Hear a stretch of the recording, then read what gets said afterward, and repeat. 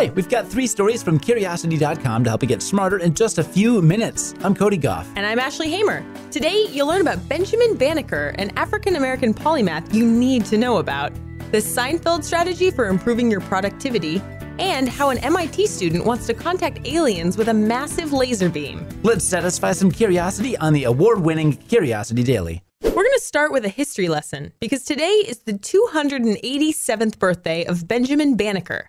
He's a polymath you should definitely know about.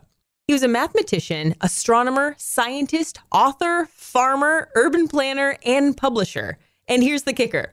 He accomplished all of that as a black man in the era of slavery. To say he overcame obstacles is putting it mildly. This is an awesome story. Although, fun facts, today is also Carl Sagan's birthday. That's right. But we already know about him.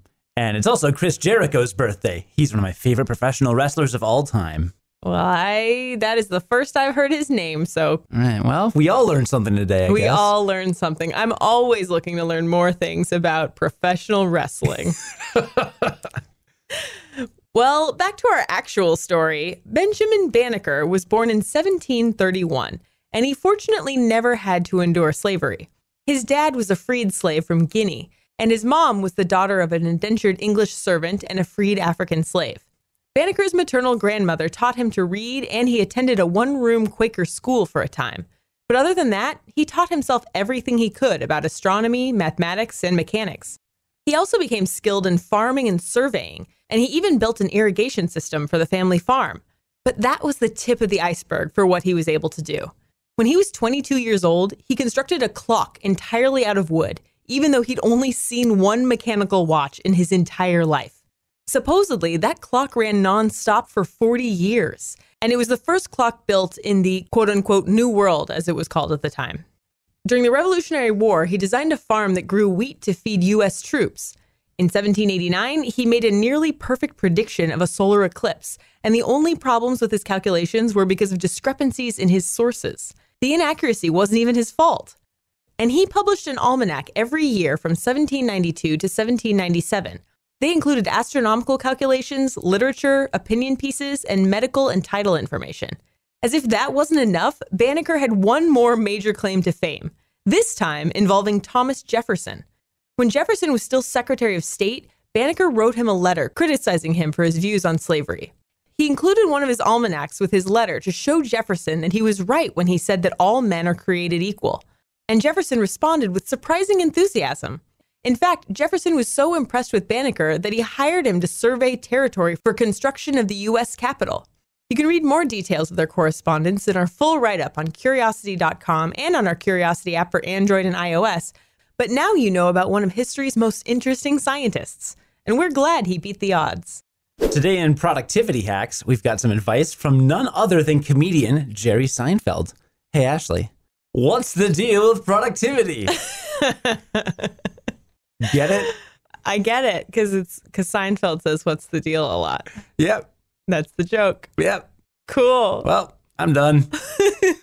Well, in case you're wondering what you could possibly learn from Jerry Seinfeld about productivity, think about this. He made $267 million in a single year, all the way back in 1998. This guy knows how to work it. Now, for comedians, you've got to write new material all the time, but it's not always easy to stay motivated. So Seinfeld reportedly told goal-setting blogger Brad Isaac about a tactic that's now known as the Seinfeld strategy. Put down your junior mints and listen up. Supposedly, Seinfeld said to get a big year-long calendar big enough to cover a whole wall. For every day you accomplish that task of writing a new joke or whatever your goal is, mark off each day's square with a big red X. After a few days of, say, writing jokes, you'll have a chain of red X's. What you write every day doesn't have to be usable or even good, but you just have to do it. Your only mission at this point is to not break the chain, and that's it. You may know this productivity method by another name, the X effect. Basically, the same rules apply, save for the recommendation of index cards instead of a wall calendar. But having a giant visual right there, plus the satisfaction of seeing a big red X for every day you've accomplished your goal, just don't break the chain and you'll be good to go. Today's episode is sponsored by Purple Mattress. How did you sleep last night? I actually had this thing in my shoulder last week after I got back from vacation. And it's fine now, but I mean, it was pretty annoying for a few days. I guess that's what I get for traveling and sleeping in someone else's bed who does not have a purple mattress. Yeah, the purple mattress will probably feel different than anything you've ever experienced because it uses this brand new material that was developed by an actual rocket scientist. It's not like the memory foam you're probably used to. The purple material feels unique because it's both firm and soft at the same time. So it keeps everything supported, but it still feels really comfortable. It's also breathable, so it sleeps cool. With Purple Mattress, you can get a 100-night risk-free trial. And if you're not fully satisfied, you can return your mattress for a full refund. You'll also get free shipping and returns, and it's backed by a 10-year warranty, so you have one more reason to sleep easy. You're gonna love Purple. And right now, Curiosity Daily listeners will get a free Purple pillow with the purchase of a mattress. That's in addition to the great free gifts they're offering site-wide. Just text CURIOUS to 474747. The only way to get this free pillow is to text CURIOUS to 474747. That's CURIOUS to 474747. Message and data rates may apply. An MIT student wants to contact aliens with a massive laser beam. A new early-stage study proposes creating a beacon from Earth that could be seen as far as 20,000 light years away. Ready to announce to the universe that we're here?